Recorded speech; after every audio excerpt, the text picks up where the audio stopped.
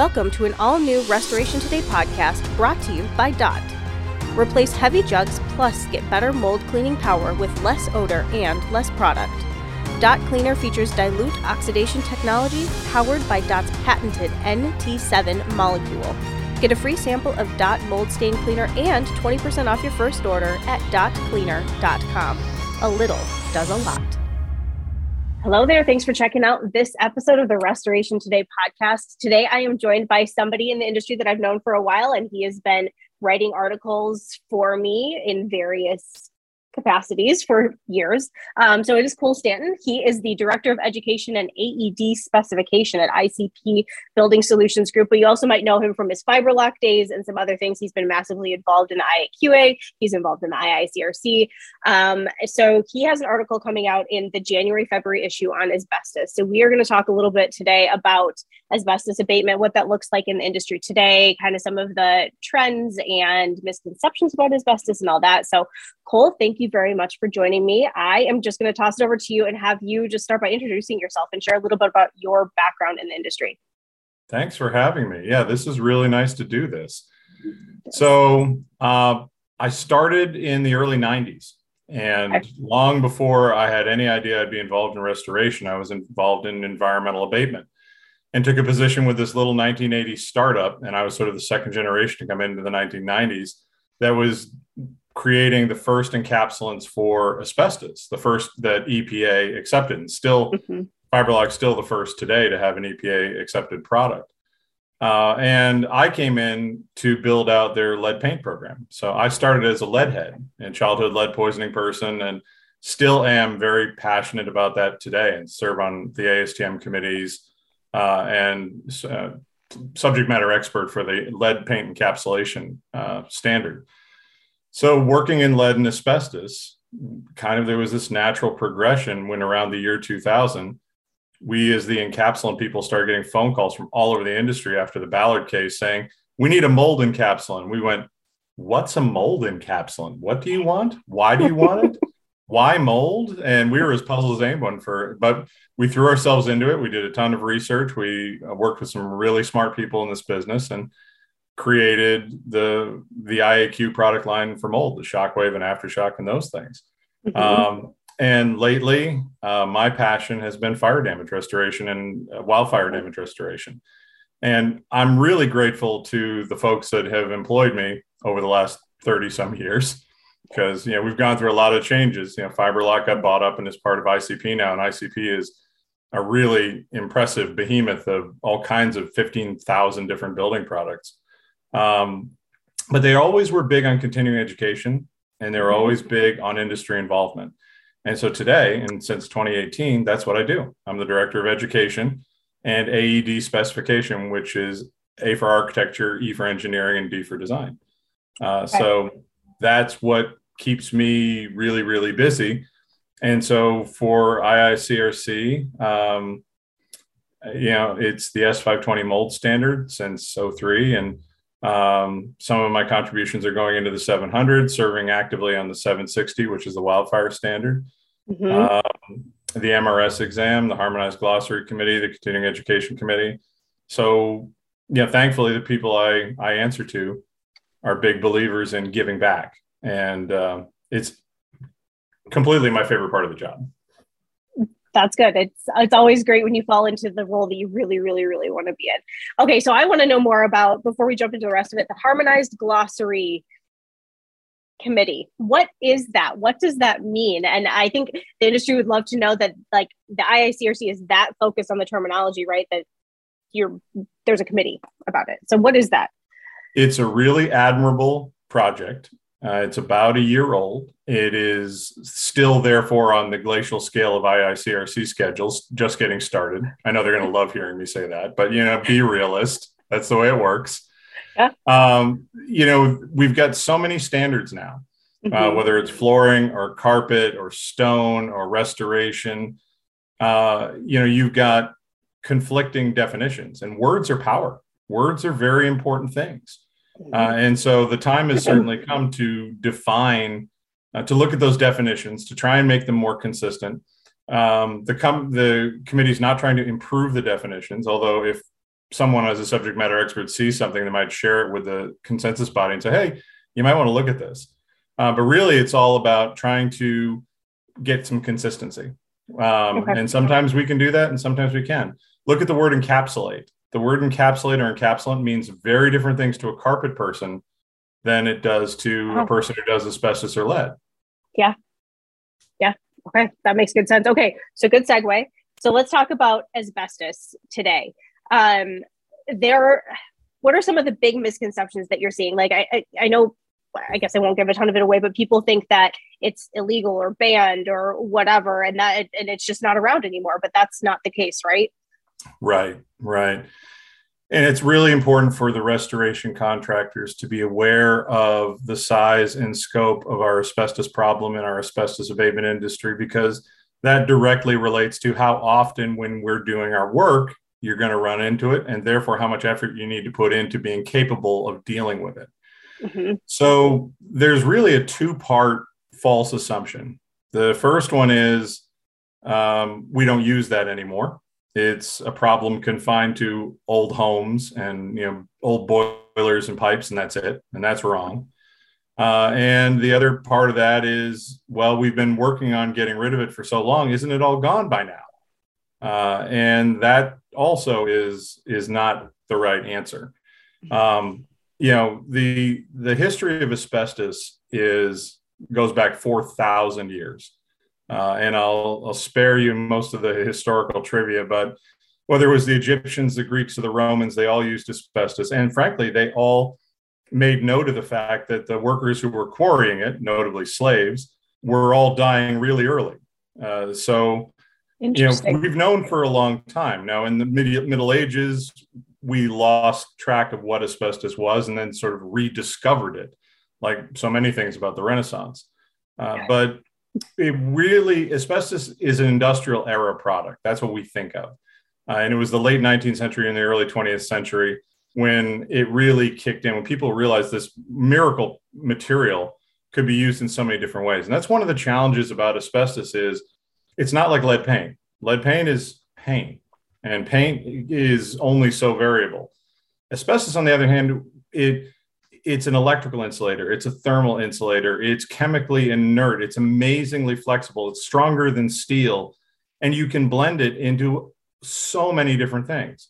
Right up the street from where I live in Boston, there was a company called Carter's who was famous for advertising their asbestos pajamas for children. So it's been used as an abrasive in toothpaste. So it's remarkable stuff. The problem is when it gets into our lungs, the 5 different types of asbestos share characteristics as amphiboles, that they have fibers that are jagged and knife sharp and are easy to inhale. And because they're hydrophobic, they can't get out of our lungs with mucus the way, that's what our lungs are supposed to do. And frankly, they contain a lot of iron and magnesium and other elements that are probably related to mesothelioma and asbestosis and some of the other cancers and diseases. And asbestos is insidious. I mean, our audience needs to remember it's a delayed carcinogen. You're not going to see the effects for 15 to 50 years. And when you're being exposed, it's a mineral. There's no odor, there's no texture, there's no taste. You're just being exposed. So it is truly an insidious carcinogen that, if it wasn't for decades of industry lobbying, probably would get more attention today than it does. Certainly, it's been suppressed at certain points in its history. We really kicked in this country, people don't realize, after the Second World War. That was when we went on a building boom, and asbestos was touted as the miracle product, and it was everywhere, indoors and out, in vinyl floor tile and galbestos felt insulation, in roof paneling, just amazing range of places. It was used, spray applied fireproofing being one of the really big ones, because we're coming out of an early 20th century where fire was still a real scourge. You'd have massive city fires, et cetera. So anything that we could do to make our buildings more fireproof was of great interest. So asbestos was very widely used. It was widely used in Europe and Australia. in the UK to rebuild after the Second World War. So we have a lot of asbestos in those places. So the 40s, 50s, 60s, 70s, there was a ton of use. In fact, the United States use peaked in 1973. And we then banned lead-based paint in 1978, and we never banned asbestos. In 1989, the EPA tried to ban asbestos, but the industry successfully had part of the ruling overturned, which allowed them to continue to use asbestos for existing uses and could import it. But we closed our domestic mines. We stopped mining asbestos in the United States in 2003, and I think the last Canadian mine closed in 2011. And the first industrial mines opened in 1870. So there's your industrial era right there, the 1870s till just this past decade. So there's still a lot of asbestos. It's estimated on the optimistic fringe that we've addressed 10% of it, United States. On the more pessimistic side, it's estimated we've only addressed, 30%. Excuse me, I flipped those around. 30%, yeah. Strike that, reverse it, in the words of a famous movie character. So yeah, it's 10 to 30%, which means, we 70% of the asbestos legacy is still out there. And the business is big. There's no Wall Street studies. The environmental industry isn't studied the way, some other industries are studied. So unscientifically, I try and keep a consensus. And I think it's probably in any given year, because of the size of projects, could be 3 to 4 billion to 10 to 11 billion per, in any given year. And that's probably, I'm throwing lead paint in as well, call that asbestos and lead. And, the big question is it growing or shrinking? Why should a restoration contractor pay attention? Isn't there a limited trajectory? It's finite. Does it really have tails? Is it really going to go places? Well, far as we can tell, from about 2010, 2011 to 2016, it was flat, maybe 1% to 2% down. And then from 2016 to 2019, probably up 2 to 3%. So back on the positive trend. Pandemic flattened things out, as you would expect. But we're expecting 4% to be reasonable in the next couple of years, and probably all the way into the 2030s and 2040s. And the environmental policy wonks, if you ask them, will say that EPA is going to tighten down the rules, which is going to increase the amount of abatement that needs to be done and increase the amount of asbestos that's of concern, probably by 2026, because they're already on their way to doing that under the Obama administration. And then, of course, EPA shrunk to this big during the past administration. So basically no programs move forward, regardless of what you think of them. So it's going to grow. It's going to continue to grow, even though we're not adding anything to the mix. And we're going to see a move the goalposts phenomenon too, that we've already seen for decades. EPA will say, well, these types of asbestos or these configurations, or when you encounter it in this situation, it's so dangerous you have to do this, versus if the asbestos is really tied up in knots over here, you can leave that alone. Well, every time we revisit the subject, we move the goalpost, and asbestos that was considered safe is now considered dangerous. And that will continue. So asbestos cement roofs that before were considered, that's not a big deal. There's not a big exposure pathway. They will get addressed before they were left alone. The big concept, I think, that helps people is the word friable. And friable means that it is prone to getting airborne such that it can be inhaled or swallowed. Asbestos is one of those things where it doesn't grow. It's not going to grow like mold. It's not going to spread. So if you can eliminate the exposure pathway, put a barrier between the asbestos containing material, the ACM, and the occupants, then that's good. This is why the definition of abatement anywhere in the United States is either removal or management in place. Both of those things are equally valid. And management in place means, because removal is self-explanatory. Management in place means either enclosure or encapsulation. enclosure being mechanically attached, like screwing in sheetrock. Mm-hmm. Encapsulation is liquid applied, non-reinforced, non-mechanical, basically a super coating that has to meet EPA standards, has to have gone through the EPA protocol, which EPA did in 1981 to 1984. Mm-hmm. So if we can make asbestos non-friable, if we can eliminate inhalation and, get those sharp, jagged fibers and fibrils, from never getting into our lungs in the first place, that's what we want, because once they're in your lungs, they're in there for good. How long does, if you go the encapsulation route versus the removal, how long do those encapsulants work for? How long are they good for? In indoor applications, pretty much indefinitely. Okay. I mean, we're talking about acrylics and similar substances. I'll describe it this way. If you've got a water bottle, mm-hmm. And we all think about how many water bottles we're producing and how they basically have an infinite lifespan, that's plastic. An acrylic coating is essentially a plastic that's been spread on a wall. It was suspended in a liquid and you're spreading out and creating a plastic shell. So indefinitely indoors, and outdoors a really long time. 20 years is not at all unheard of. It really depends upon the exposure, the altitude, the UV, the salt spray, freeze thaw, whatever the case may be. Is the belief still true that if it's not touched and like the fibers aren't coming out, that you leave it? Or should the contractors be doing something about it if they see it? Well, in a perfect world, if it wasn't friable, it wouldn't become friable. But the whole universe is based on entropy. And unfortunately, we all know that properties are eventually neglected mm-hmm. by somebody.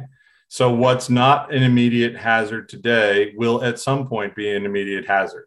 Mm-hmm. So yes, we would like to encapsulate. And so when we're working on the renovation or restoration of heritage buildings and historic buildings and just renovation, where it's encountered, encapsulation is a great solution, because they were likely going to paint that surface anyway, or they were going to do some minor modifications and they don't want to remove all of it. I'll give you an example. If you had this is one based in reality. If we have a federal office building, downtown LA, 8 stories, each floor was going to take about $1 million to remove and then replace all the fireproofing, all the spray applied fireproofing. You walk through a parking garage, you see that fiber stuff above your head. Mm-hmm. That's what I'm talking about.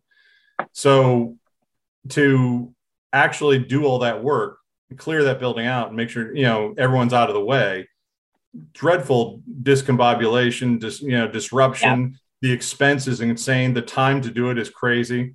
Mm-hmm. Well, if I can encapsulate that and leave most of it where it is, do my seismic retrofit, I can do $500,000 per floor. I can do the floor in half the time. A 10-year project becomes a 5-year project, and I can move people around from swing space to swing space, and I don't even have to vacate the building. So there are situations where encapsulation can be an extraordinary tool, and it's every bit as valid as removing it. The difference is you got to watch it. You have to maintain. And that's really not that complicated. In the spaces you usually find asbestos, pipes in pipe chases, fireproofing above ceiling plenums, you're not talking about places that receive a whole lot of abuse. Yep. Are there any building materials in the built environment today that you find restorers and cleaners are surprised contain asbestos? Sure. Yeah. Sheetrock, felt, cement board, corrugated board, especially in newer construction. The numbers vary.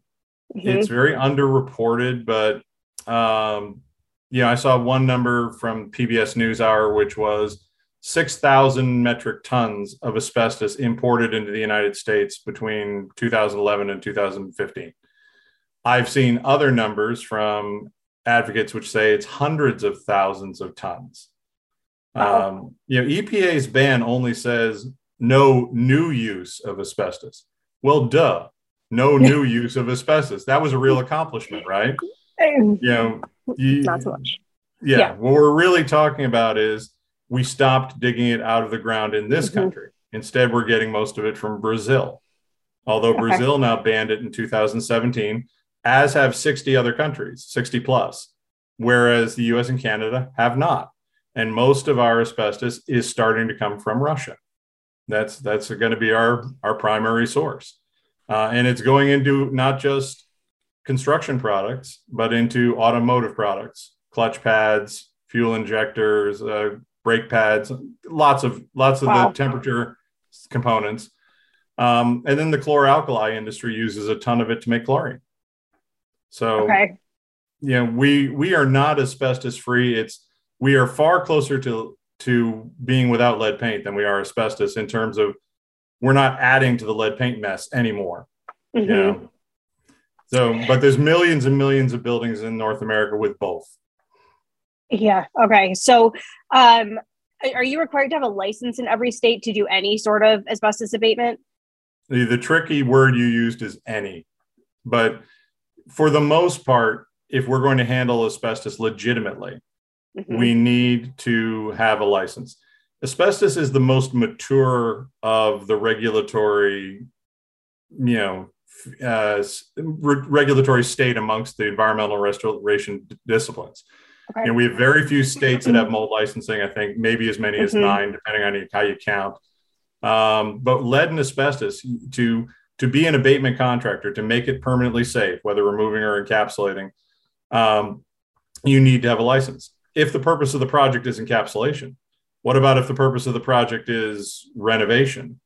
Well, then maybe you don't need a license, or maybe you just need awareness training. There's a big difference. Awareness training is about 2 hours. To be a certified asbestos worker is about 32 to 40 hours. But I would advocate, and I encourage everyone to read the article coming up. I would advocate that it's really smarter than ever, for restoration contractors to take the plunge, get involved. There are a lot of gradations of how you can handle it, but being blind to it and trying to avoid it and thinking it's not going to bite you and it's not going to hurt your business, those days are over. It's really important, when you're working in the restoration field or the environmental field with clients, you're dealing with clients who are probably having a once in a lifetime experience. You'd like to think so. Yes. And they are relying upon our professionals, whether it's our IEPs or our contractors, as the industry experts who are going to guide them through the process. And in the age of the internet, they have certain expectations of, everybody's going to be a guru that's going to help them. So a true professional, I think, in this day and age, is positioned such that they've got resources at their disposal. They know who to call, and they can present themselves to the customer and say, I'm a healthy home contractor. I'm here to fix your problem. And if I also see things that are affecting your indoor environmental health, I'm going to tell you about them, and then you can decide what you want us to do. Because if you don't develop that expertise, your competitor will. Think about even general contractors these days. In the age of climate change, it's getting to the point where during the construction season in northern latitudes, there are very few precipitation-free days. So new construction, all those 5/2 podium clones that they're building out there are getting soaking wet. So GCs are bringing on their own AMRTs. And if they're going to do that, then they're also going to cross-train them for asbestos and lead, because a huge percentage of what they do is renovation of older structures. And I'll add to that, the U.S. Green Buildings Council, in their current version of LEED, the Leadership in Environmental Excellence and Design program, makes a very big deal about reusing building components.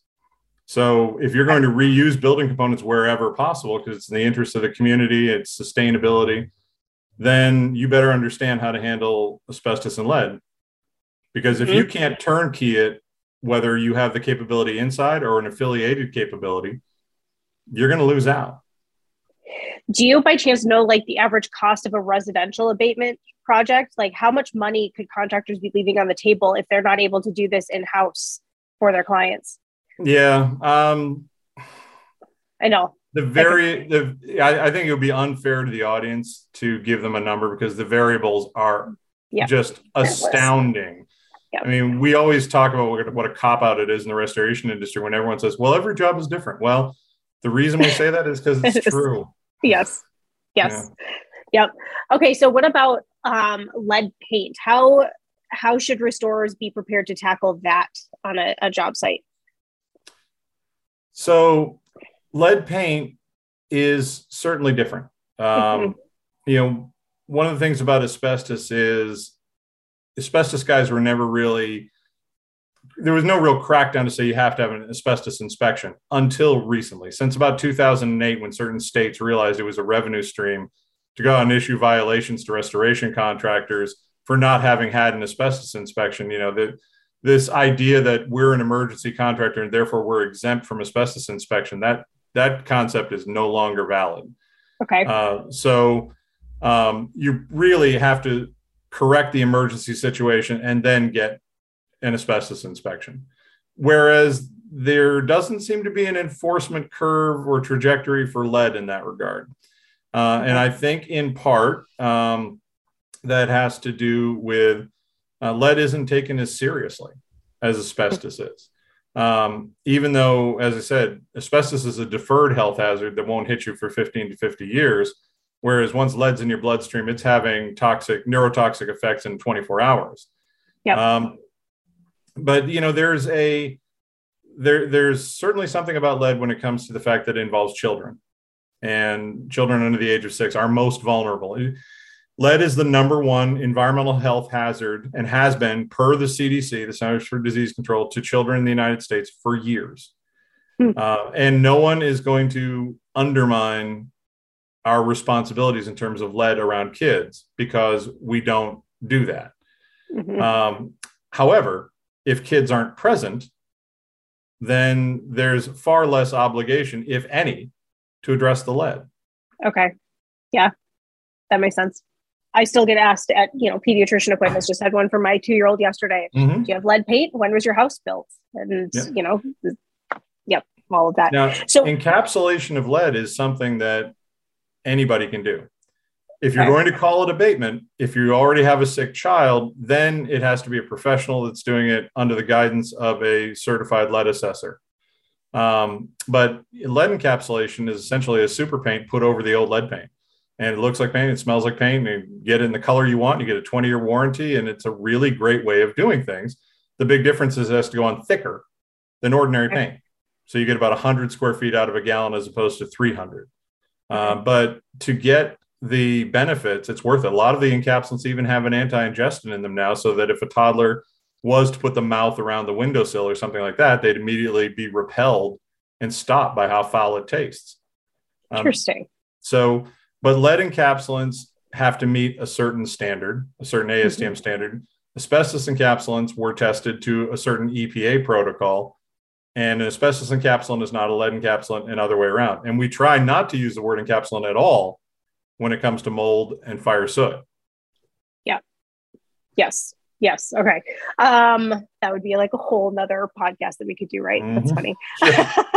I won't go there. Okay. So when it comes to lead, we think of lead paint, right? And so you're talking about encapsulating that or abating it or whatever. Are there other places in homes or buildings where lead comes into play that contractors should be aware of? Or is paint really like, this is the main thing you should be looking at? It's mainly paint. Mainly paint. There are lots of specialty situations that come up, and we tend to field a lot of those because it kind of rises to our level in terms of complicated questions. But really, for the most part, it's paint. You're working in certain industrial situations. You might get all kinds of things: beryllium, silver, arsenic, mercury. But for the most part, you're concerned about peeling paint, and you're concerned about dust. One thing we shouldn't forget is every contractor in the United States disturbing a certain amount of paint has to be Renovate Right trained, or the RRP program that was, so big in the early 2000s. That's still in place. So if you create clouds of lead dust and leave it behind, that's asking for pretty serious EPA enforcement. You do not want to be the person that lightning strikes, because, slow to rouse, slow to anger, but once angered, EPA can be a real tough customer. Taking a belt sander and, sanding outdoor lap siding, creating clouds of dust across the neighborhood is a really bad idea. Not saying that a restoration contractor ever does that, but we need to clean up after ourselves. And typically what that means is, being fastidious about, being clean, but we are as restoration contractors anyway. If we leave behind dust on a mold job, it's condition 2, right? You're not at condition 1. But there are lead specific cleaning technologies, which are really helpful because lead is really heavy. We all know that from going to the dentist and having that apron put over us or going for x-rays. Now imagine you're trying to clean up particles off a surface using soap and water and a sponge, and you want to get that particle to move. It's not going to move. If you're lucky at all, you might smear it around. You might move it from over there to over here. So lead cleaning technology uses chemistry to bond to the lead, actually using the same science that doctors use when they're trying to chelate the children who have high bioburdens of lead. So chelation is how they get the body to get rid of the lead and replace it with something else, usually calcium. So adapting that technology to actually create something that's actually going to pick up the lead so it actually washes free off the surface makes a huge difference. I mean, we all know, when you're considering how tight cash flow is, et cetera, do you want to clean something 10 times or twice? Yeah, preferably twice. Same thing goes with fire, right? How many times do you need to go over the walls before you actually get it cleaned the way it's supposed to be cleaned? Okay, so I always like to ask people before we wrap it up, this can be related to what we've talked about or it doesn't have to be. I love to hear stories of interesting projects you've worked on lately. So like one interesting project that you've been on, whether it's a wildfire one or a commercial job or whatever, you have anything interesting you've been working on that you can tell us about? Oh man. Geez. There've been a lot of them in the last year or so. I know. Wow, you really totally put you on the spot. You really caught me off guard with this one. I mentioned the asbestos one. I think, I'm still very fond of the Los Angeles fire one we worked on, where the entire front facade of the office building was blown off. It was a truly explosive fire situation. And so your fire particulate was driven into this building and into the HVAC system and into the spray applied fireproofing. And so, there was no way that you're going to clean something that was impacted at that velocity in surfaces as porous as fiberglass duct lining and spray applied fireproofing. So it was really a good illustration of what we teach with fire, teaching clean for paint. Let's be realistic. In restoration, our job, one of the only universal things about restoration is source removal. Your number one job is to remove as much of the contaminant, much of the source, the residue as possible. Then we can talk about using chemicals and coatings as, complementary tools is the phrase we like to use, taking that from the S520, helpful and complementary tools. So with fire, we're going to clean and then we're going to use a sealer, because what other way are we going to do it? And we're going to have to use a water-based sealer, because you can't bring something like alcohol-based shellac into the interior of ductwork or onto fire-rated fireproofing. So that was a great example of taking techniques we learned from asbestos, where we used both a penetrating encapsulation, which is diluting the encapsulant, spraying it on to stabilize things, and then putting it on again at full strength as a bridging encapsulant. So it was the very natural and very sort of intuitive carryover of lessons learned from asbestos to lessons learned with fire. So, okay. Perfect. I love it. Okay. All right. Anything else you want to share before we wrap it up? You've covered a lot. Don't be afraid of asbestos. It's really not that complicated. If you have mastered your trade in restoration, then it's arguable you've already mastered something more sophisticated than asbestos. Okay. Yeah. So get involved, do it the right way. And as always, cultivate your sources. Know who you can trust, know who you can call. We all have networks that make us successful. And this is just another example of networking at a B2B level where everybody wins. Yeah. Perfect. Well, Cole, thank you very much. And for those who are listening, be sure to check out Cole's article as well. This video is going to be embedded in that, so maybe they're reading the article and listening to this. But be sure to check out Cole's article in the January-February issue of CNR. And Cole, I hope you have a great rest of your day. Thank you so much for your time. Same to you, Michelle. It's fun. For more Restoration Today, visit our website, cnrmagazine.com, or find us wherever you get your favorite podcasts.